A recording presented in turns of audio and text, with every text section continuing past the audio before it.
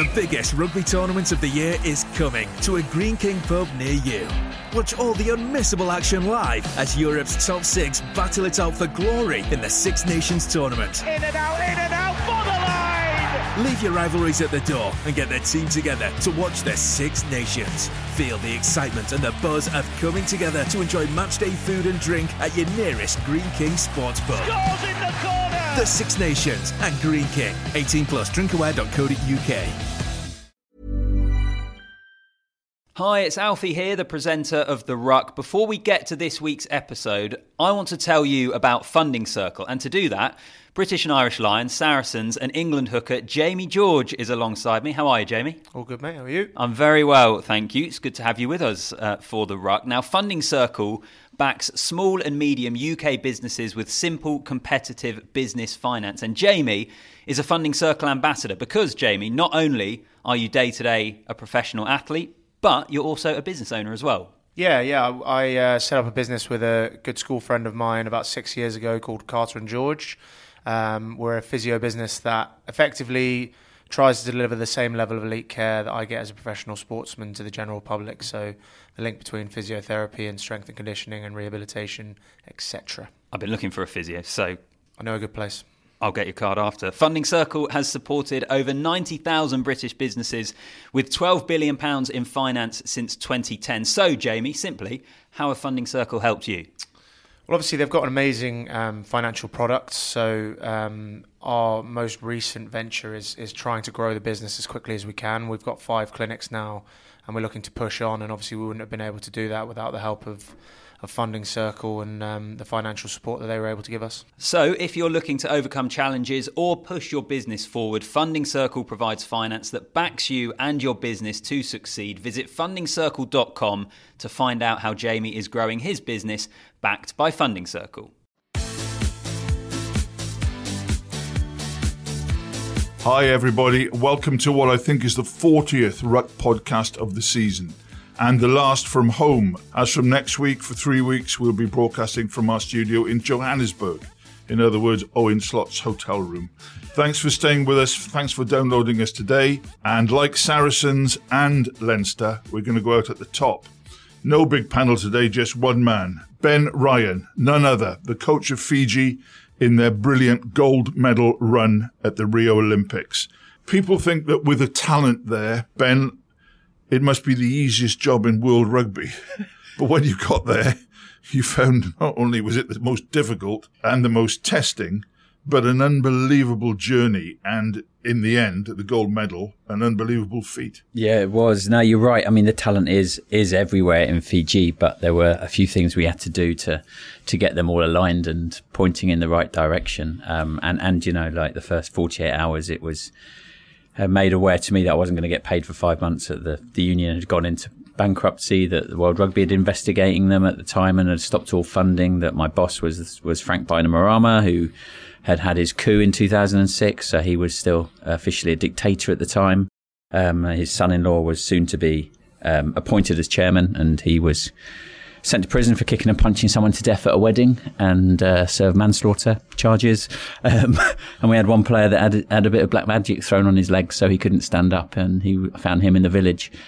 So things definitely got better from there. And I think the first time you went to a tournament, Kalepi Namua, a guy you had very much had your eyes on, broke his leg badly as you were watching.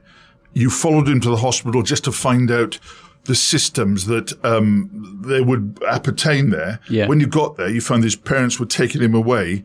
They took him to a witch doctor and they wrapped leaves around his leg. Yeah, and he had a spiral fracture, so his fib was out of his skin and foot in the wrong direction, and there was only one thing to do really. But yeah, they took him off the gurney and took him away, and they went up into the interior. The healer pushed his bone back in and then wrapped it with these leaves, and thought that was the best thing to do. And I knew he wouldn't be able to play again for the Fiji team. He's back playing now, and he's not running in circles either. But he's got a bowed leg, and he hasn't quite gone to the levels that he was. And yeah, there was so much I had to find out in my early days, and so I did that. I looked and didn't make any big decisions. I wanted to see what was going on and get as much information as I could before I started making any big decisions. The whole thing, the whole odyssey and the journey is contained in a book Ben's written. It's called Sevens Heaven, The Beautiful Chaos of Fiji's Olympic Dream, out this week.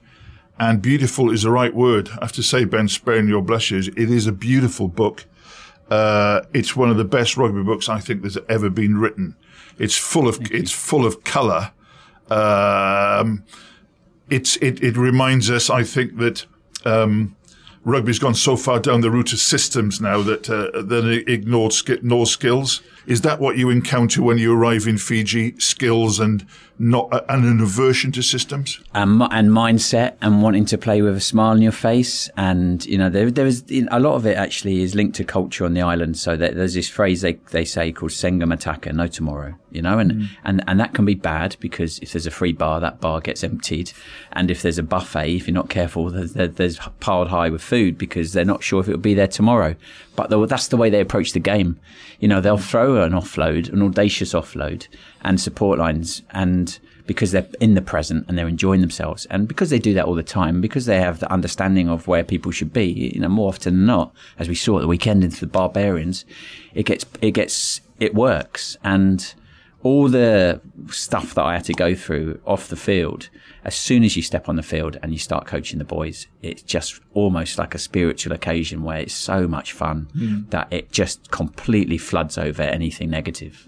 The other thing the impression I get from 7-7 from Ben's book is that actually it's a magnificent rugby book, but it's way more than the rugby book because it's about everything to do with different cultures and clashing cultures and cultures that none of us really, even though we think we know about it, we don't. But just before we come back to the book, the endless stream of talented players, Ben. We were talking just before about the Barbarians and Randrada. Is that good? Randrada, yeah. And Joshua Tuisova, one of your team. Yeah. And the glory of this line of players never stops, does it? No, because it's national sport, and not just in Fiji, but in Samoa and Tonga as well. And so the very best athletic ability want to play. And a lot of them will come through the sevens because that's really the highest level they can play on the island. And then they've got to go overseas to play professional rugby. So, and the money that they can earn can be massively significant. So I lost a load of players in my first year. And you get, a Lapani Botia, that was magnificent. And he goes to La Rochelle, but it's changed his family, his village. Everything's changed for him. So at no point will I ever say don't do that because I can see what a difference it makes. And you go around the islands, and I remember once looking in the Fiji Times, they have a calendar for what's going on at the weekend, and there were over 50 sevens tournaments across the island. And I thought, wow, this is unbelievable, because I bet in every tournament there's probably a world-class sevens player there somewhere. And so I travelled and got to as many islands as I could and watched that talent. And then it was just about smartening up a few things, giving them some good standards, trusting them, giving them an environment where they could do what they wanted to do with a smile on their face. And then you see some magical stuff because, we can talk. They hadn't practiced much, the Barbarians team, and they were coming from different nationalities, but immediately they had a mindset to want to play, to want to offload, to support the ball, to not die with the ball. All things that I see in the village is when I'm going to work in the morning, and it might be a 15-year-old kid with a 55-year-old all playing together on an uneven, undulating pitch with a plastic bottle, and they're playing this one-touch offloading game. And they just want to play. They just want to play. You're not going to be at a beach in Fiji and they're going to be doing some sealing off or breakdown skills. I know that you can give too much credence to a Barbarian game, but there was a kind of brutal contrast between the two teams. I mean, one was playing for fun, and they'd obviously had fun in the bars, etc. before the game. But just going back to this skills and systems thing. How did we get so far down the route in the whole of rugby, sevens and 15s, to systems? Well, I think that what we've done. I was playing for for the mighty West Hartlepool in the first year of professional rugby, and we went from twice a week to every day, and no one really knew what to do. We used to go to the gym and have a cup of tea and sit in the sauna and trying to fill up our time like that. And Mark Ring was juggling eggs at 2 a.m. at training camp, and we just didn't know. We could fill up. And so what's happened is they filled it with systems. Yeah. And, my saying, thicker playbooks equal thicker players. And that's what we've got to now, because there are so many systems. And I watched someone like Elliot Daly, who as a teenager, I've watched him grow as a player. He's got a skill set, but he's playing within a system that's stifling that. And so it was a system-led game on one side, and then just I remember Brian Ashton telling me about it. Heads up rugby is such a, like, everyone should be playing with a head up, but I just mean they were going forward, not accepting the tackle, playing to space, supporting the ball, all those sort of things, and reacting. And if you are playing a system-based game where it's all about multi-phase, then you are just expecting that ball carrier to go to the floor and not expecting the ball. And every Barbarian wasn't doing that; it was doing the opposite. Summed it up to me where they were running down the right-hand side, and Justin Tipperick went down the right-hand side and had this just sublime offload. Now sort of almost over his head, wasn't it? Yeah. And it was so late, and it was beautiful, and they expected it and scored a try from it. But you're looking at that, and if you froze that and you kind of superimpose that into a lot of international games or Prem games, you'd see that guy holding onto the ball, creating a long barrier or sealing it off, and the next man coming in to form that pod to play another phase. And that, for me, summed up the entire game by Justin's movement there. That's mindset difference. To put full stop on the English season, also Saracens and Exeter finished the season. Saracens, ironclad, really, had so many injuries, but didn't they finish on a sort of emphatic note? I'm lucky enough sometimes to be able to go to all these different environments, and I think Exeter and Saracens have both got terrific environments. What we saw was probably Exeter's end of a chapter now, that they need to evolve more. They have a great culture, they have some excellent players, a really great staff with that just need to get beyond what they're doing now, because it's just become too predictable, and teams can suffocate. And Saracens, with the ball, they change their point of attack just with more variation. They've got some terrific players. They're very well coached. It's great to hear today that they've had contract extensions for nearly their entire staff. Happy staff, happy culture. When you go into to where they're training, everyone's shaking their hands and talking to you and asking you, and it's just great. And they peaked perfectly, and they were sublime. They are better than the England team in every respect at the moment. Yeah, sure. I agree with that. I'm glad two of us have said that now. Maybe Eddie will stop blaming me. Leinster continued their domination with a big win over Llanelli. Another thing that's coming up this week, Ben, is the penultimate round of the World 7 Series, HSB World 7 Series. And so I wanted to talk to you about that, because it's at Twickenham, and I don't know. It never seems to sit as easily at Twickenham as it does at Hong Kong and all around the world. I mean, look, I've been to 2 or 3. I'm very, very, very lucky.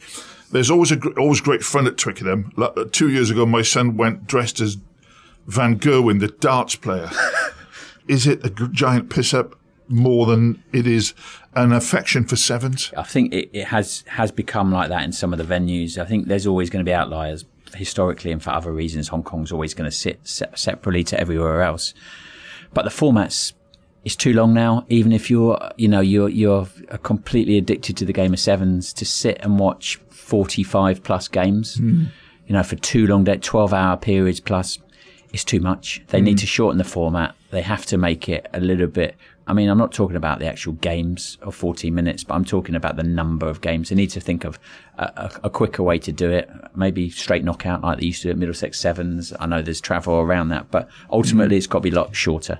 Because I can turn on the TV and watch for 4 hours. I might not know what's going on, and I might not even get to watch my team play. And at the stadium, it had become too alcohol fueled. Twickenham, and then they reached that point where they had to just shut it all down and go back to basics again. Now they're building it up again, and I hope they learned their lessons, fill the stadium, but make it about the rugby a bit more. It's going to be great this weekend because it's a knife edge at the top of the tree. You've got Fiji and South Africa fighting it out at the top.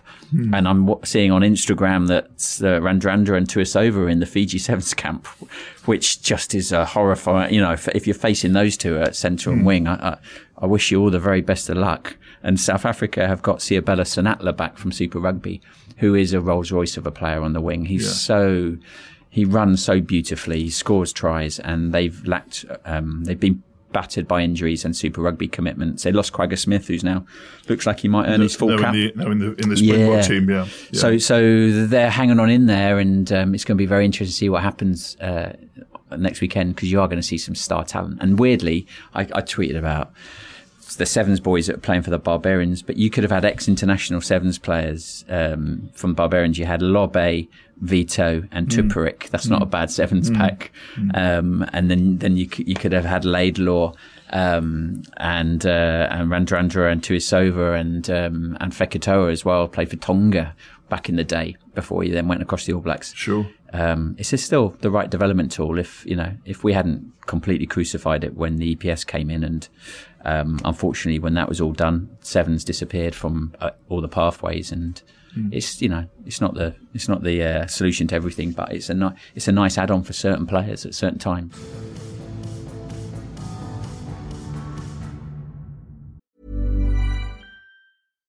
The biggest rugby tournament of the year is coming to a Green King pub near you.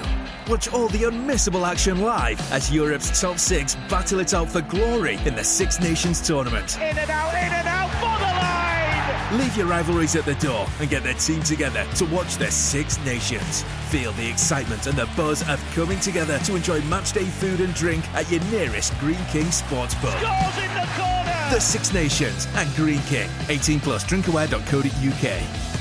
Hey, I'm Ryan Reynolds. Recently, I asked Mint Mobile's legal team if big wireless companies are allowed to raise prices due to inflation. They said yes. And then when I asked if raising prices technically violates those onerous 2-year contracts, they said, "What the f*** are you talking about, you insane Hollywood ass?" So to recap, we're cutting the price of Mint Unlimited from $30 a month to just $15 a month. Give it a try at mintmobile.com/switch. $45 up front for 3 months plus taxes and fees. Promo rate for new customers for limited time. Unlimited more than 40 gigabytes per month. Slows full terms at mintmobile.com.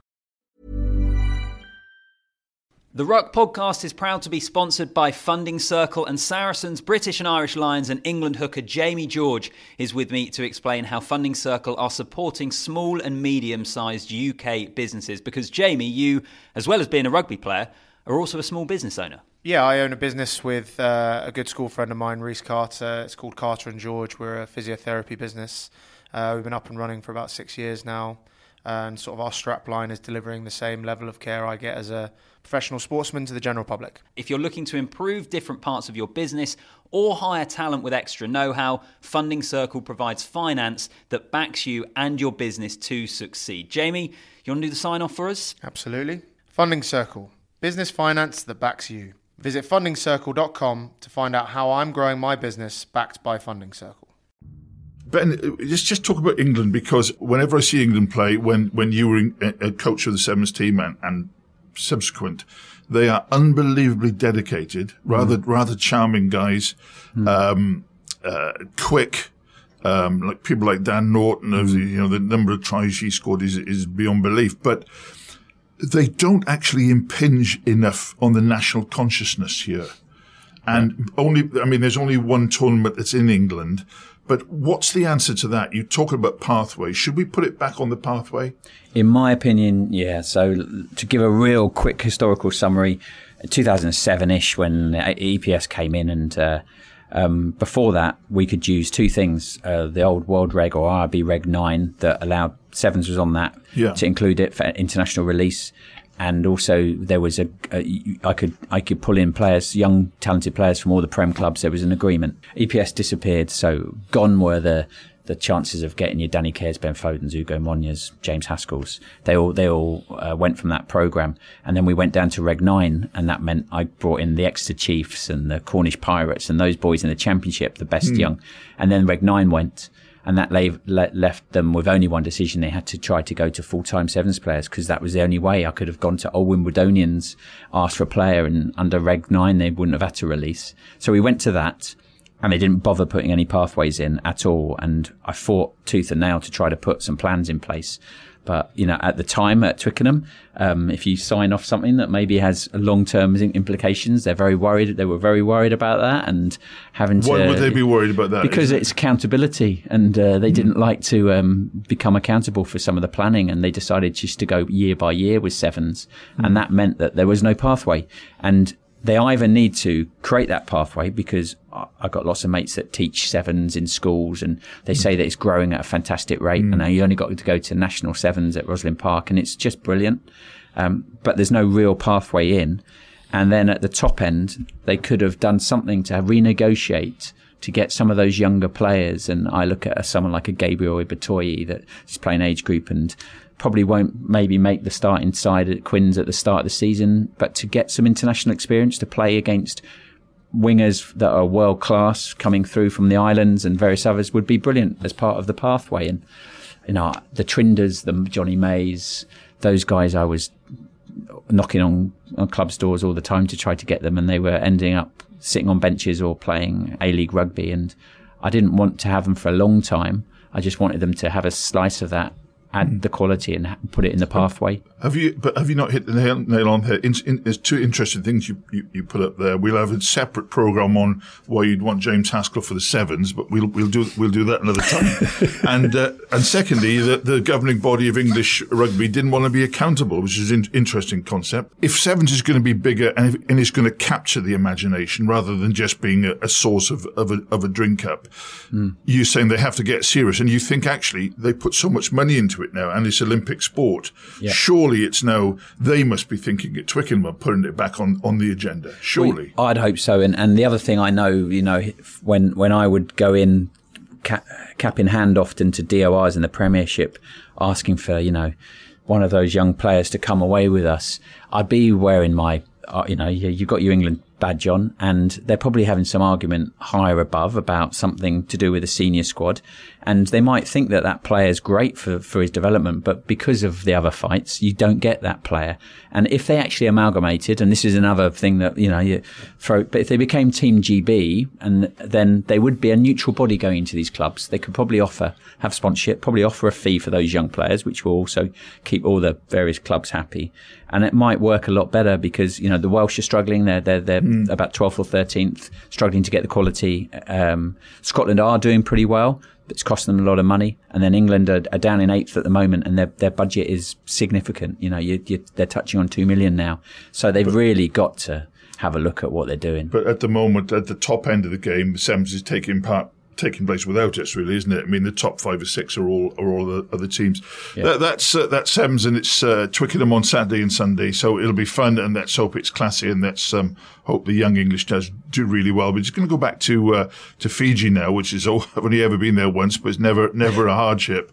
And you've already said that when you got there, I think the Frank Bainimarama, was the military chief, and you never quite got over your fear of the guy. No, even at the end. No. Also, the chief executive was sacked, and then another guy around the Fijian Union was basically killed someone. Yeah, he did, which has never happened at Twickenham. I'll tell you that. No. But also, there was no infrastructure or backup.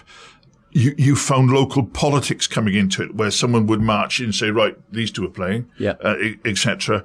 And there was no salary. So as a learning experience, hour by hour, it must have been a torrent of images and stuff. Yeah, and brilliant at the same time. And it reminded me of when I was a really young coach, and I just tried to get every experience I could, coaching a club and a school and a county and a rep team and all these different things, just to get as much as. And I was learning tons of stuff in every respect on the field with the players. How to up manage, because I didn't do that very well with Rob Andrew at Twickenham, and I needed to up manage a lot better. And when you got a dictator and a convicted murderer, then you get a specific set of skills you've got to get better at. And it was also the national sport. So like we talk about the England team, they're going to give it their best at Twickenham at the weekend. But if they don't win, no one's going to bat an eyelid. But if Fiji lose 2 games in a row or lose a final, it's going to be front back page news in the papers. You know, the old coaches would tell me their house would get stoned if they came back and hadn't won a tournament. And luckily we had success quite early. I still had threatening phone calls at different points in time, and you'll always have your guys that think that you know, I'm part of the old empire. I learned things on a day-to-day basis, and I also came into the England setup because I thought a bit creatively. I'd worked my way through with Newbury Rugby Club and different others, and Brian Ashton had mentored me, and I thought differently. And then I got sort of battered a bit by the bigger machine at Twickenham, and very slowly. So I wasn't aware as it. Didn't you realise it was happening? No, and by the end of the year, I was, you know, I remember stepping onto the field once in training, going, I hadn't even thought about what I was about to do on the field, and that was what I was paid for, not the screaming and shouting in boardrooms. And when we got to the World Cup Sevens final in my last tournament in charge, I didn't feel any joy at all. I knew I had to go. And so Fiji, like with all that stuff that we talked about, it was a blank page. But also it was far more than just rugby, because you say in the book that you gradually had to discard the paraphernalia of modern life. You're talking about you slightly missed the buzz of London. But there was no, there was no mobile phone. At least you couldn't have your mobile phone all day. There were no cars going by your house. There was dead silence. And actually it was a life linked to nature and the sea, because you were on the seafront and etc.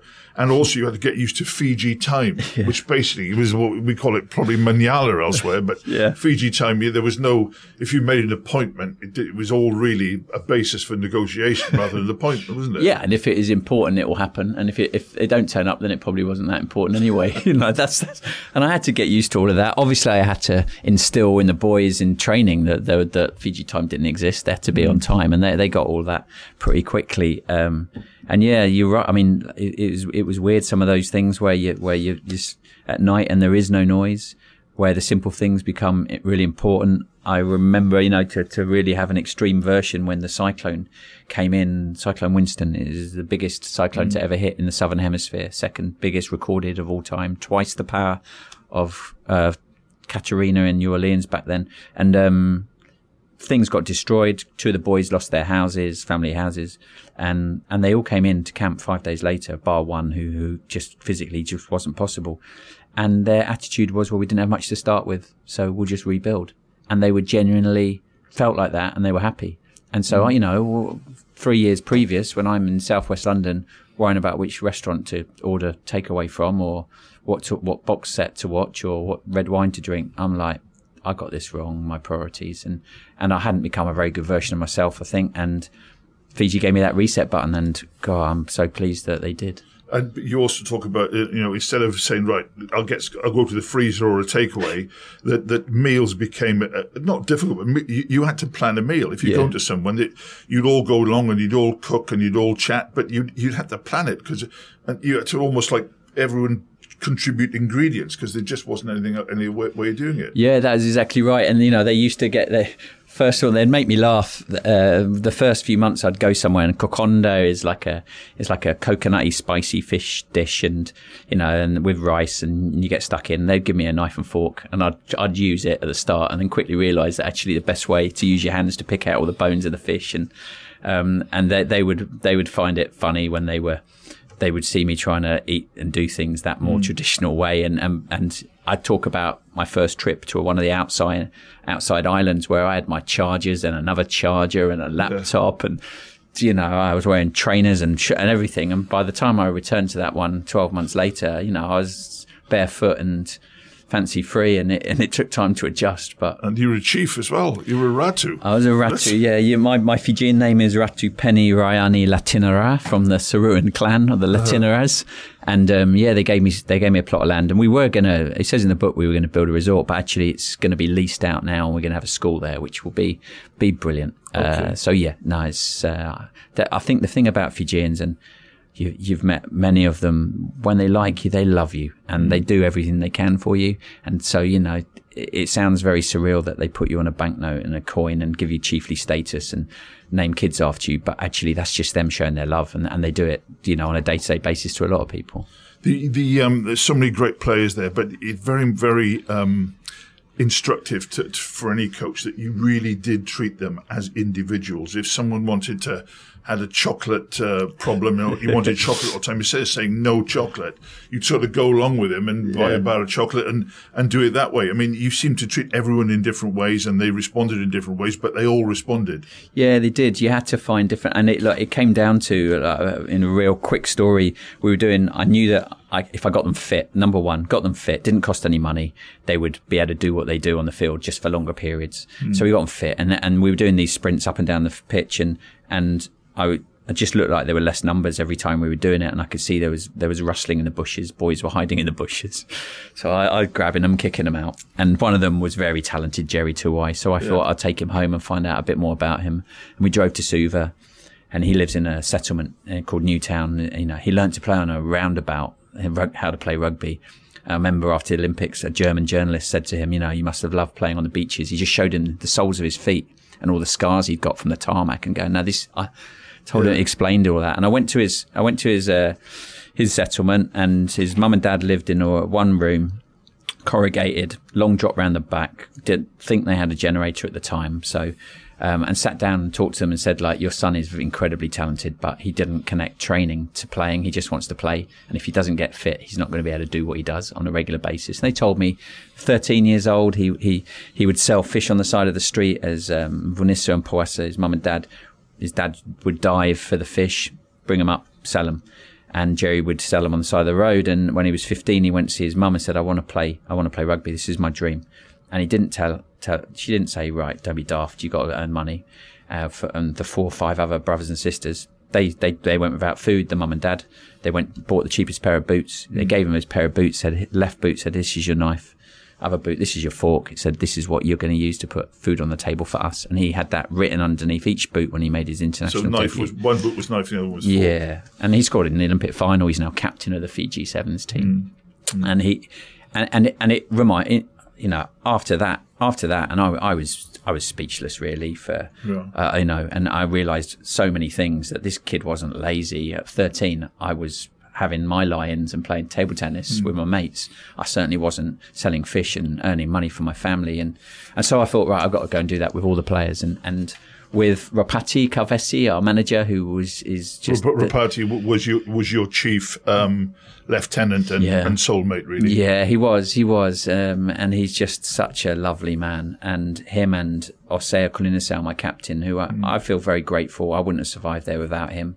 He was seen as a bad boy, and they didn't want you to pick him. No, that's right. They told me he was a troublemaker because he stood up for the boys, because they would go and win a tournament. They'd come back to Nandi Airport, be a big cardboard cutout of a cheque saying 20,000 Fijian for the boys, and then that's it. They'd disappear. So Oscar, asked questions, difficult ones. They didn't like to answer. The money would disappear. Well, they just never got it. Always late or didn't happen, and it's all, it was all into the ether.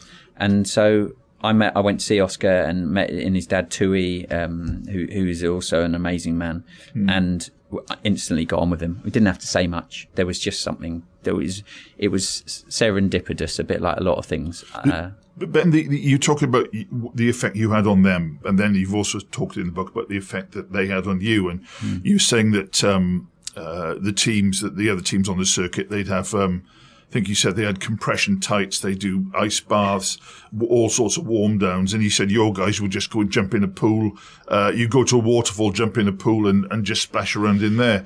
And that actually, I think the more it went on, the more you realised that some of the other teams are just too serious. You talk about some of the other teams on the circuit having this blast of sort of aerobic stuff just before the kickoff, which the Lions did. They what's all that about? And then you got a guy, a PhD student, and who proved that was absolutely complete rubbish. Didn't work. Yeah. So actually, you stripped down a lot, but not only because they were Fijians, but because the whole game had taken too much on. Yeah, way too much. And, I'm lucky enough to go to other sports organisations around the world at the moment. And the really good ones, they have bottomless pit money where they get all their gadgets and everything else. And they've suddenly realised that there's just so much noise around their systems. There's not enough signal.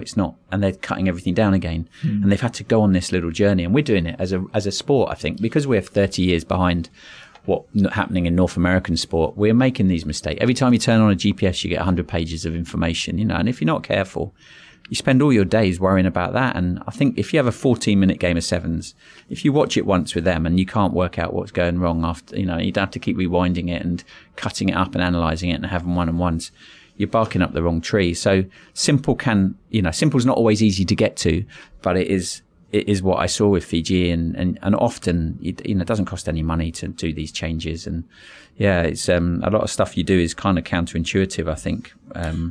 You got to you win. I think you won the World Series 7 Series twice. You're coming into the Olympics and massive publicity. They never won a medal before, etc.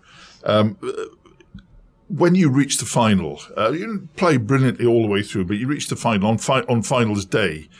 The guys are all splashing in the pool again, and you, I'm sure you were honest where you say you weren't actually in a panic about it. No. And that must have been a great feeling, because somewhere deep down you must have known that you'd done enough but not too much, and the boys were probably going to win it. Yeah, I did. I do talk. I'm not. Yeah, not for 1 second lying. I just felt very, very relaxed and confident with how the boys were. And I remember going to that swimming pool where they were splashing around and throwing people in. And it was, I don't know what time it was, 8:30 in the morning. And we were sharing the accommodation with Australia and other Pacific teams. And I, on purpose, got there late because I wanted to show Nadar, our conditioner, that I trusted him 100%. Got there late. The boys were laughing and singing, saying it's going to be a great day. And they didn't. They were just so excited. Were the New Zealand team in the pool with you, with Gordon Tietjens? They had been knocked out the night before. Oh, right. Sorry. And I got on well with all those New Zealand boys, and I could see when they were walking around that they had just been overworked, and they weren't playing their natural, the way they wanted to play, I think if anybody had been that last 30 minutes before the game, the final, had just been hovering around our changing room and Great Britain's and watching the warm-ups and then going into the tunnel to see the two teams, you'd have said exactly what was going to happen.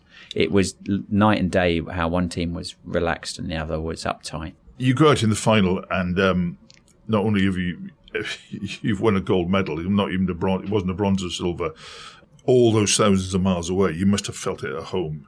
That you must have realised exactly what was going on there. Back at home. Yeah, it did, and it was. When we eventually did fly back, it was ridiculous. Yeah. The whole country, and you're on your open top bus going through various parts of Fiji, and you've got every national. It's fairly multicultural Fiji. Half the population's Indian as well, and you've got all different types of ethnicities, all side by side, laughing and clapping and waving.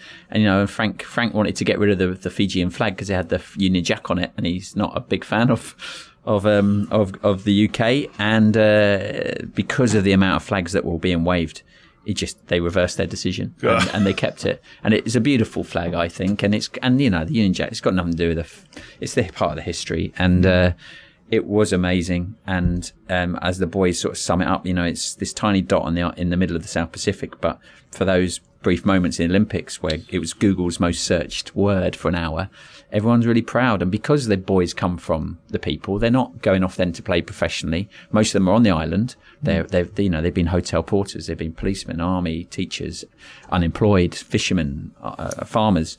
The people can relate to them very, and it's a very unique team. But apart from the way they're centred, these guys like Kolonisa, Kunatani, Nakarawa, Tuisova, did they still make you go, wow, even though you knew there must have been times when even if you didn't plan it, you must have been staggered now and again by what they could do. Yeah, there were times, and I don't mean there weren't one or two. I'd run out of digits to the amount of times that I was a supporter on the side of the field. And I remember very clearly in my first year in Hong Kong where we were 5 points up coming into half time, got a penalty directly in front of the post, and I was screaming, kick the points, that's 2 scores, kick the points. They completely ignored me. A couple of audacious offloads later, they'd scored under the posts, and it reminded me, keep my mouth shut, because it's about them. They make decisions on the field. That's what I should be. That's what I think I'm trying to do as a coach. So you've got to, like Oscar will tell you, you live by the sword, you die by the sword. But more often than not, they wave that thing around pretty handily. What about it wasn't all a good news story with your experience. I mean, there were obviously difficulties. Also, you talk very movingly about your ex-wife Natalie, and you clearly felt for her because you were caught up in this whirlwind. But I think in the end, what you're trying to say is with a tribute to Natalie that it just possibly you weren't meant to be together, and it wasn't the Olympics that pushed you apart. No, it wasn't. I think Fiji, if anything, sort of showed us that, and I don't want to get corny, but you get one crack at life and you want to be happy, and I wasn't giving her the happiness that she really deserved, and she didn't, and we didn't quite fit. And we made that decision really, and for me it was all cemented by what had happened in Fiji, and I continue to learn from the lessons I've had in Fiji. It's not all up and down. We had players like Pio Tuwai who I had to drop before the Olympic Games, and whose house was destroyed by a cyclone, whose wife had died from cancer, and I was there just before that she passed, and incredibly sad. Some of the boys' backstories. But I guess, it makes everything, you're grateful for everything. A kind of sporting sadness. You joined an elite group when you won the gold medal, and in this aftermath of Sir Clive Woodward, Gary Street and yourself. You've all won the ultimate honour in sport. The gold medal in sevens, the World Cup for men, the World Cup for women. But no one at Twickenham or anywhere else appeared to think, right, we're going to go to the top guy in the sport now and bring him in and put him in charge of everything. And so you tried to find a way to get Super Rugby going in Fiji. Yeah, you've got a vast talent for it. It is one of the great coaching feats of all time. The way you changed what had to be changed, but knew to leave what didn't have to be left. Thank you. You slightly surprised that no one in authority has said, "Come and talk to us," or head it up? I don't know really. I mean, there's a lot of good coaches out there, and I sort of have got this whole diet of things. I'm doing lots of really cool things. There's been a couple of jobs that I did turn down. Edinburgh offered me their head coach job last year, and I just didn't think it was quite right for me. And actually at the other end of the scale, if the RFU said to me, "Ben, come in and sort out state school rugby," and I got a free, fresh page to do something, that's sort of a life that I could commit to, that sort of thing. Yeah. Because I see what's going on in state school sport. I see what potential there is. I see how it's undervalued at the moment. And those sort of conversations I'd happily have with the RFU. And look, I got lots of good friends at the RFU. The guys that I clashed heads with are no longer there. And, I support England as much as anybody else. But yeah, I've got no regrets about any of that. Do you think that the profile it gave you has put you in a pigeonhole as a sevens coach? I think because throughout you've always said to me, you said to me in an interview, sevens is not something you've got to go away and for 6 months and exclusively do that. You're just a rugby player. Yeah, I think people get really carried away, and sometimes we're guilty of it ourselves as sevens, to sort of say, oh, it's this specialist subject matter that you really need all these key skills. It's rugby. I was with Pete Walton earlier today. He's one of the under-18s coaches. And he was like, it's simple, isn't it? It's run and catch and pass, isn't it? And attackers, like, it is, Pete. It is. And we just need to realise that. And sevens or 15s or whatever age groups, it's all about the basic foundations and allowing the players to do what they want to do. And so I get that people don't necessarily think that I can do it at 15s, but it doesn't worry me. I know I've got that capability, and if the two things align at some point in the future, then great. And if they don't, I'm not going to lose sleep over it. Thanks for listening to The Ruck today. Thank you a million times, Ben, for coming in Ben Ryan's Seven's Heaven, The Beautiful Chaos of Fiji's Olympic Dream is just an epic book. And I'm not saying that because he's sitting here, because if it was rubbish, I'd say so. It is just an epic book. It has so many facets to it. Rugby in general, as we learn from social media, rugby fans absolutely do not share the narrow-minded sense that rugby's only 6 countries. People love Fiji, Samoa, Tonga.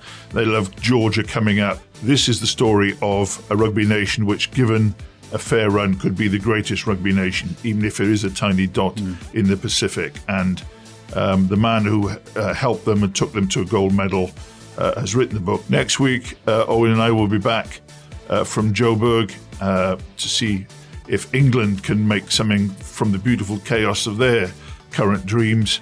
Thank you, Ben, and thank you for everyone for listening. Thanks for listening to the Ruck Podcast. We're delighted to be teaming up with Funding Circle, and Funding Circle Ambassador Jamie George is with me. All right, Jamie? Hello. Hello. How are you? All good. Good. So away from Saracens and England duty, you are a business owner, and Funding Circle is a huge supporter of small and medium-sized UK businesses. How have they helped you? Yeah, so I've got a business with a friend of mine. It's a physiotherapy business, effectively delivering the same level of care I get as a professional sportsman to the general public. And we've been looking to expand and grow the business as quickly as we can. And with the financial products that Funding Circle have done, we wouldn't have been able to do it without them. So Funding Circle has been supporting small businesses with access to the finance they need to grow since 2010. And they know that, like rugby, running a business takes hard work, drive, and a good team supporting you. If you want to invest in your business and take your team to the next level, Funding Circle provides finance that backs you and your business to succeed. Visit fundingcircle.com to find out how Jamie is growing his business backed by Funding Circle. Jamie, can you do the honours? Funding Circle, business finance that backs you. The biggest rugby tournament of the year is coming to a Green King pub near you. Watch all the unmissable action live as Europe's top 6 battle it out for glory in the Six Nations tournament. In and out for the line! Leave your rivalries at the door and get their team together to watch the Six Nations. Feel the excitement and the buzz of coming together to enjoy matchday food and drink at your nearest Green King sports pub. Scores in the corner! The Six Nations and Green King. 18+, drinkaware.co.uk.